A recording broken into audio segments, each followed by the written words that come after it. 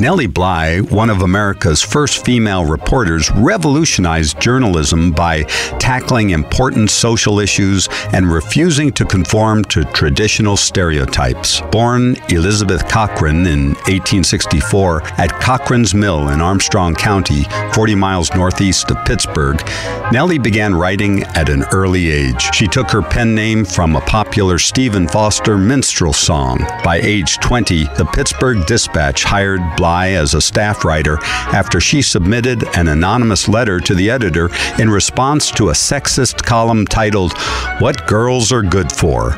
She immediately tackled social issues for the Dispatch, writing about women in the workforce, reform of divorce laws, and dangerous factory conditions. Nellie quit her job when the editors assigned her to more typical female stories of the day: fashion, gardening, and culture. She moved to New York and got an undercover assignment investigating brutality at a women's asylum.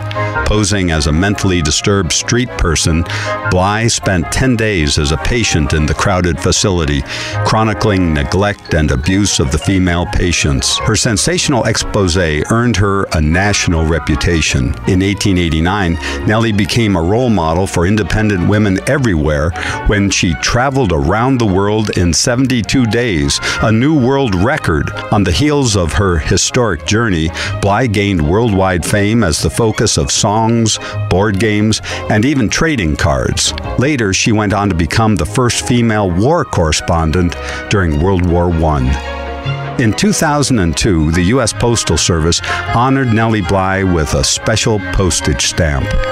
Daring and innovative, Nellie Bly blazed new trails for women and girls around the world.